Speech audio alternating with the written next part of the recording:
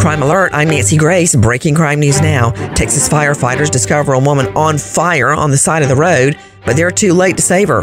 Cops used fingerprints to ID her as Melissa Davis. Surveillance footage shows Melissa meeting Andrew Cole at a hotel the day before she dies. The next morning, Cole loads a heavy object into Davis's car and drives off. Just minutes before the fire is reported, Davis's car spotted driving past where her body's found. Nancy, the relationship between Davis and Cole is unclear. Davis's family says the last time she spoke with them, she was heading to the Apple store to get her phone fixed. Surveillance video shows that another man entered the hotel with Davis and Cole, but authorities have not said if he had a role in her murder. A police dog uncovered a butcher knife near Davis's body, but it did not appear she had been stabbed or cut. The medical examiner believes she was alive when the fire was set. Andrew Cole, 45, now charged with tampering with evidence. More charges likely. Bobby Ford dies just 3 months after his birth. Julie Montague passes away 3 weeks after hers. Both babies buried in Texas cemeteries, but are also living as a couple in Hawaii.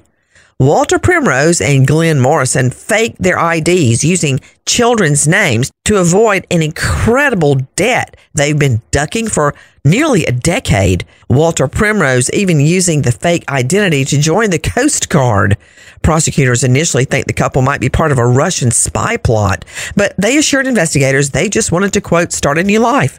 Primrose and Morrison now facing 17 years behind bars for their conviction on conspiracy, falsifying documents, and aggravated identity theft. Poor babies. More crime and justice news after this.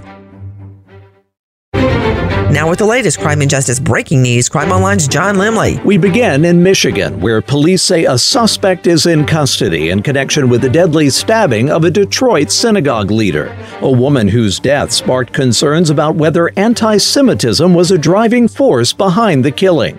For more, we turn to Sydney Sumner with Crime Online. According to Detroit Police Chief James White, the arrest, quote, does not represent the conclusion of our work in this case, and said at this point, in order to maintain the integrity of the remaining critical steps, the investigation's specifics will remain confidential. The victim is 40-year-old Samantha Wall, who served as president of Isaac Agri Downtown Synagogue. Investigators have stated that hours after returning from a wedding on October 21st, Wall was discovered dead outside her Detroit home. No charges have yet been made public. According to Chief White's statement, the Wayne County Prosecutor's Office and local police are still cooperating on the investigation. In the week since the beginning of the Israel-Hamas conflict, the chief has stated a number of times that anti-Semitism did not seem to play a role in Wall's death. He hasn't revealed many details, nor has he offered a possible motive for the crime. Wall's October 22nd funeral drew around 1,000 attendees. She had previously worked for U.S. Congresswoman Elissa Slotkin and was a campaign worker for Michigan Attorney General Dana Nessel. Now to Tennessee, where following an inquiry into the unapproved publication of writings by a gunman who killed 6 people, including 3 children at a private Nashville elementary school, officials say 7 police officers have been placed on administrative assignment.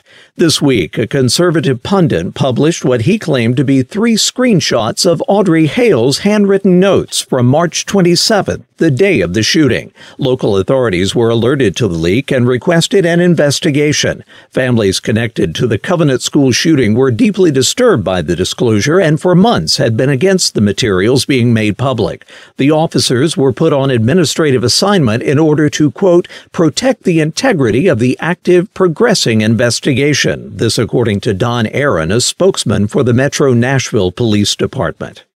In what would be the first effort in U.S. history to execute a prisoner by means of nitrogen gas, Alabama has now scheduled an execution for January. Once again, Crime Online's Sydney Sumner. Governor Kay Ivey of Alabama has announced that Kenneth Eugene Smith will be executed by nitrogen hypoxia on January 25, 2024.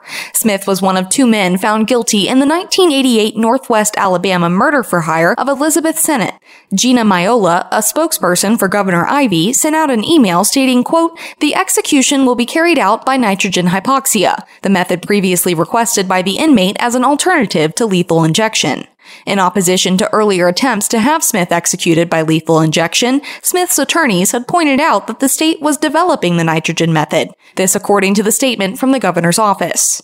The attorneys representing Smith filed a federal court lawsuit claiming that Alabama was trying to use their client as a, quote, test subject for this novel and experimental method. The lawyers pointed out that last year the state attempted to kill Smith by lethal injection but was unsuccessful.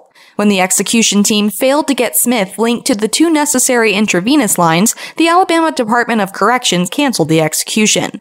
Although there will be a legal battle before nitrogen gas is used, the news of the execution date brings Alabama one step closer to being the first state to try such a technique. Although no state has employed it, Alabama, Oklahoma, and Mississippi have approved the use of nitrogen hypoxia as a method of execution. Lana Uribe walks to a neighbor's home 3:30 a.m., rings their doorbell. She waits several minutes, then leaves when it's clear the neighbors won't be answering.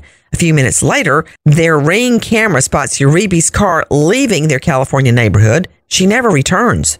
Uribe's 2000 RAV4 found abandoned on a remote dirt road an hour north, 5 hours after she's seen driving off. Her purse, cell phone, and shoes were in the car. Extensive searches of the area turn up nothing. Lana Uribe's now missing over 3 years. There's a $10,000 reward for info leading to her discovery. If you know anything about Lana Uribe's, please call San Bernardino Sheriff's 909-387-3690. For the latest crime and justice news, go to crimeonline.com. With this crime alert, I'm Nancy Grace.